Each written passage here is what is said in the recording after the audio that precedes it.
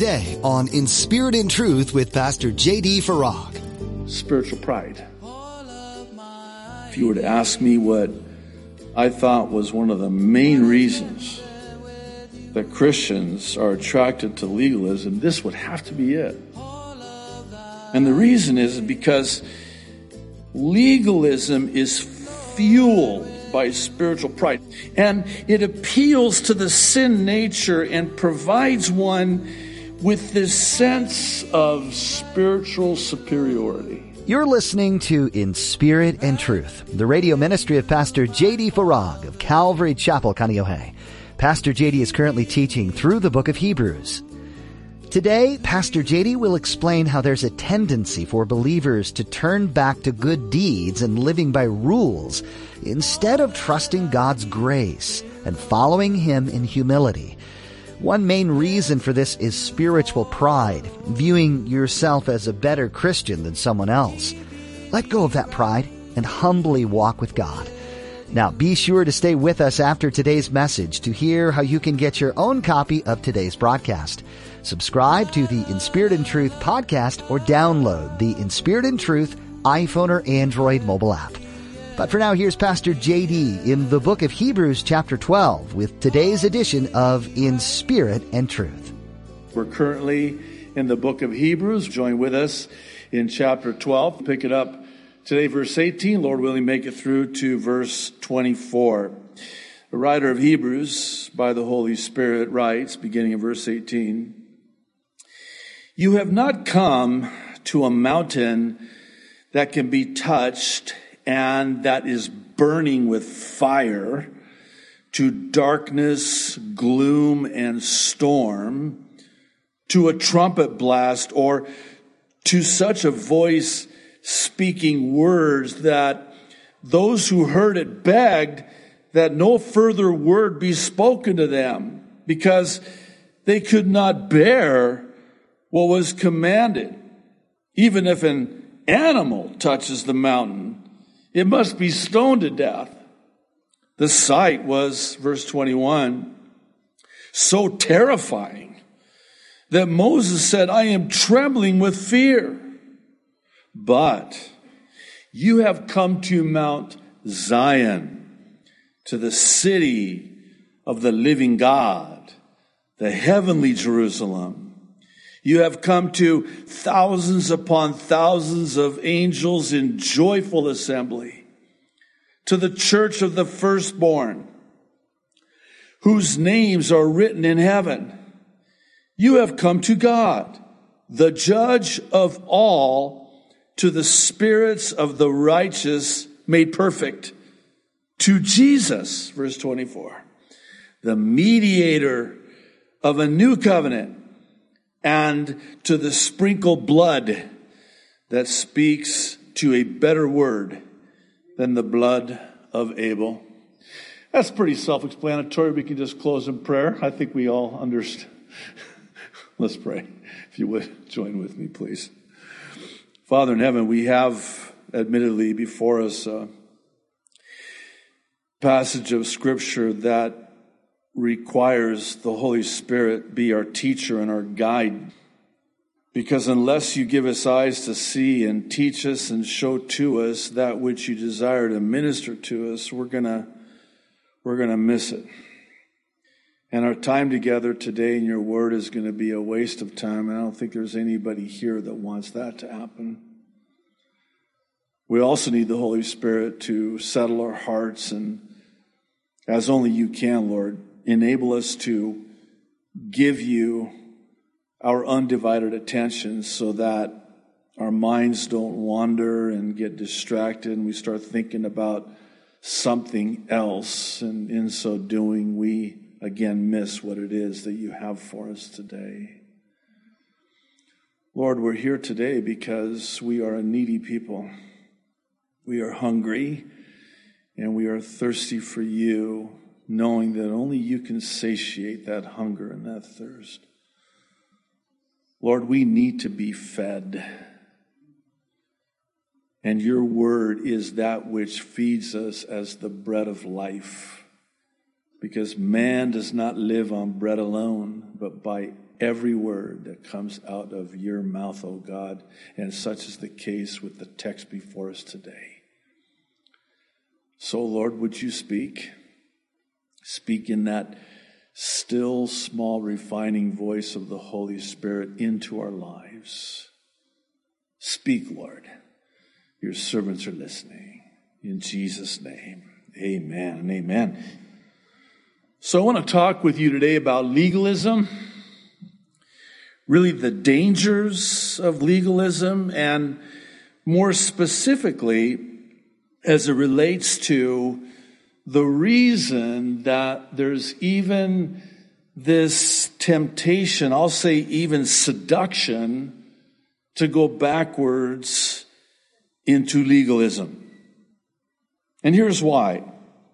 The writer of Hebrews, in our text today, draws this stark contrast. That's really an understatement between Mount Sinai, the law, and Mount Zion, grace. Why? Because, as we saw last week, he is exhorting these Hebrew Christians dealing head on with the issues that they were facing. And clearly, as we can tell from what we saw last week, the number one issue that the writer of Hebrews by the Holy Spirit had to deal with was that of bitterness. And now he turns a corner and deals with another very serious issue. And it's this serious issue of legalism. So dangerous, so destructive, and I'll add, so deadly. This is life and death serious, as we're about to see. I'm hoping in our time together today to address this issue, because it is an issue as it was for them then, so too for us now. There seems to be this draw. There's something innate within us that's attracted to legalism. And I want to talk about that as well. But first, because these Hebrew Christians were being tempted, I'll even say pressured, by their friends to go back to Judaism, and as such go back into legalism, he draws this contrast between the law and grace. Mount Sinai when the law came down, and Mount Zion when the Holy Spirit came down. Let's look at this list first.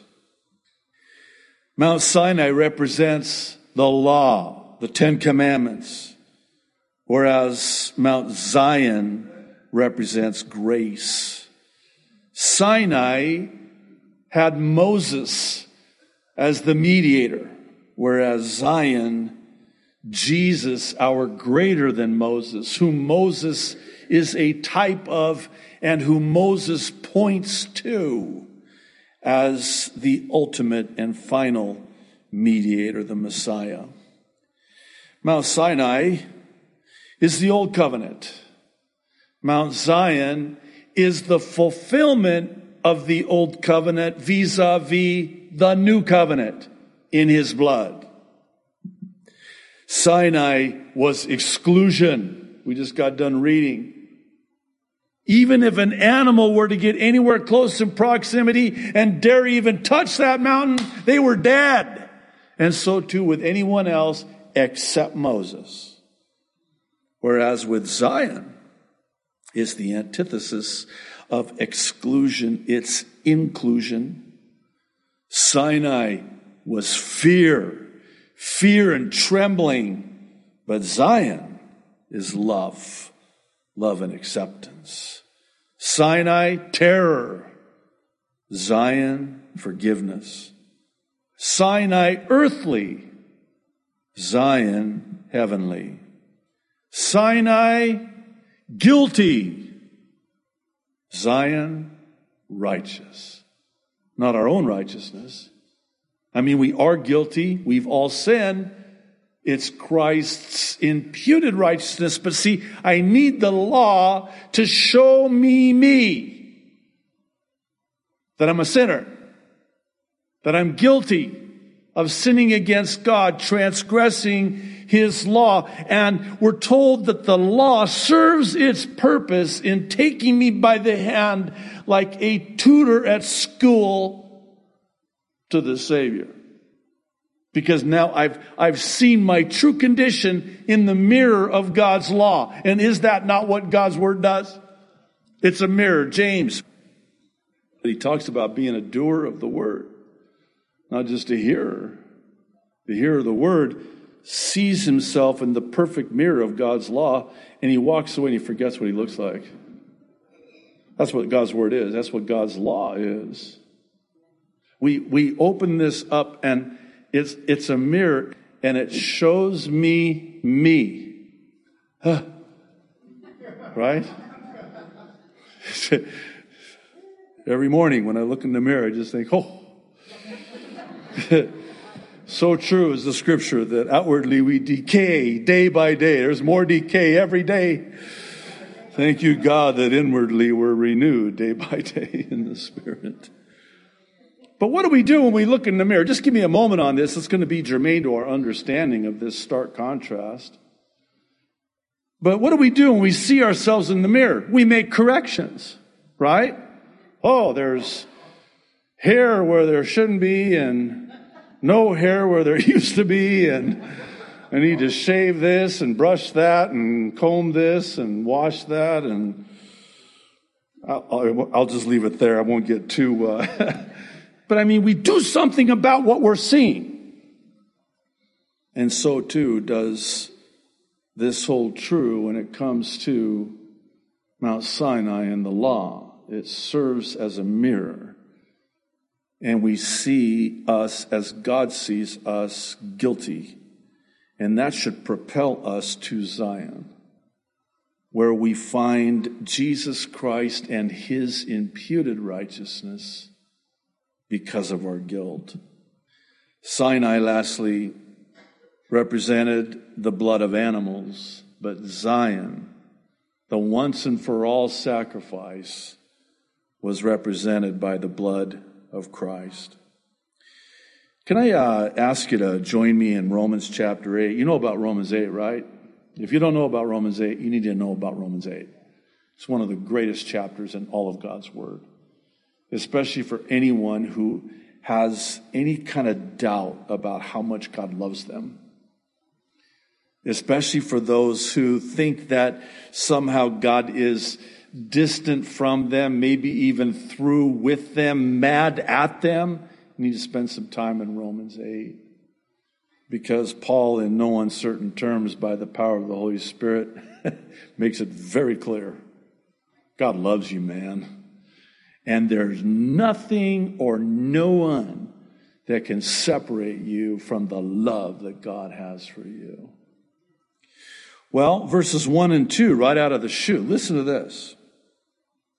He says, there is therefore now no condemnation, no guilt to those who are in Christ Jesus, who do not walk according to the flesh, but according to the Spirit.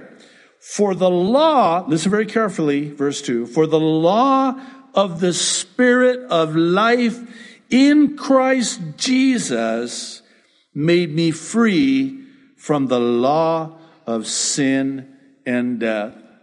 When writing to the Corinthians in his second epistle, chapter 3, verses 4 through 6, he says, such is the confidence that we have through Christ toward God. Not that we are sufficient in ourselves to claim anything as coming from us, but our sufficiency is from God, who has made us sufficient to be ministers of a new covenant, not of the letter, law, but of the Spirit. Here's why. For the law kills, but the Spirit gives life. You know what's interesting? That's exactly what happened when the law came down. Exodus 32, verse 28 tells us that about 3,000 people died. That's when the law came down. Fast forward to Acts chapter 2, verse 41. When the Spirit of God came down, about 3,000 got saved. Let me try that again. The law kills. The Spirit gives life. The law comes down at Mount Sinai, 3,000 dead. The Holy Spirit comes down at Zion, 3,000 saved. Doesn't get any clearer than that. So why do you want to go back to legalism? I'm not trying to be... I don't have to try. It just comes very naturally. Thank you very much. I'm not wanting to be snarky or rude or obnoxious, but I mean, that's a fair question, isn't it? And I think we would do well to ask it, and I include myself in that. What is it? Knowing this about the law and grace, the law and the Holy Spirit. I mean, the contrast, death, life, fear, love, guilt, forgiveness. I mean, isn't that a no-brainer? This should be a closed case. This should be a non-issue. Why is it an issue? Well, I'm glad you asked. If you'll kindly allow me to, I want to take and tackle that question. Why is it? What is it? What is it about legalism and going back to the law that's so attractive to us as Christians? Why is it so tempting? Why are Christians, in effect, seduced, if I can use that word, back into legalism when this is what the law represents? Well, I have 3 reasons. There's more, but 3. Starting with this first one, which is the main one. Spiritual pride. If you were to ask me what I thought was one of the main reasons that Christians are attracted to legalism, this would have to be it. And the reason is because legalism is fueled by spiritual pride. And it appeals to the sin nature and provides one with this sense of spiritual superiority. Because see, now I fancy myself as being better than you. I think more highly of myself than I ought. And I look down at you because you have a TV? I got rid of my TV. Oh, I'm not worthy. Hey, please don't misunderstand me. If that's something God is impressing upon your heart to get rid of your TV, then you would be do well to be found faithful getting rid of your TV. I don't have a TV. I have like 12. And so what, am I less spiritual than you? In fact, it could be argued that the opposite is true. Ask Paul when he writes to the Corinthians, the weaker brother who stumbled because they're younger in the faith and more easily stumbled by those things, whereas I'm getting ahead of myself. We're going to talk more about this. Those who grow in grace and mature in Christ, we're the stronger Christian. But isn't it true when you encounter someone who's just full of themselves, full of pride? And we're not just talking pride here. We're talking spiritual pride. Ooh. It's been said that pride is at the center of all sin. As one has so aptly noted, that the letter I is right smack in the middle of the word pride. And so too is the letter I right smack in the middle of the word sin. And so too is the letter I right smack in the middle of Lucifer, who exalted himself before Almighty God in heaven, saying, I will ascend my throne above the Most High. I will. Ay, ay, ay, ay, ay. It's at the core. It's the fuel in the tank. And that's why it's so appealing. Because everything in our flesh chafes at humility. And like a magnet to steel is attracted to anything that would give us that sense of spiritual pride. And I mean, it manifests. I'm not going to go into all the examples because I'm getting way too convicted. So we're going to move on to number 2. But spiritual deception. This is roommates with spiritual pride. Legalism is rooted in spiritual deception, which comes packaged with the lie from the father of lies that our relationship with God is based on our merit. Now, please stay with me. This is the one part the enemy does not want you to hear. Because he has so many Christians deceived, and they have believed that it's a meritorious relationship with the Lord. And that is the deception of deceptions. Here's what that looks like. We can be deceived and believe that we have to do something to merit the favor and the blessing of God. See, legalism says, do. Grace says, done.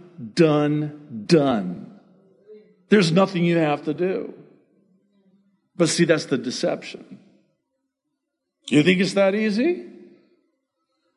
I mean, you can just hear the voice now, right? I don't know what it sounds like to you. I can tell you what the enemy's always trying.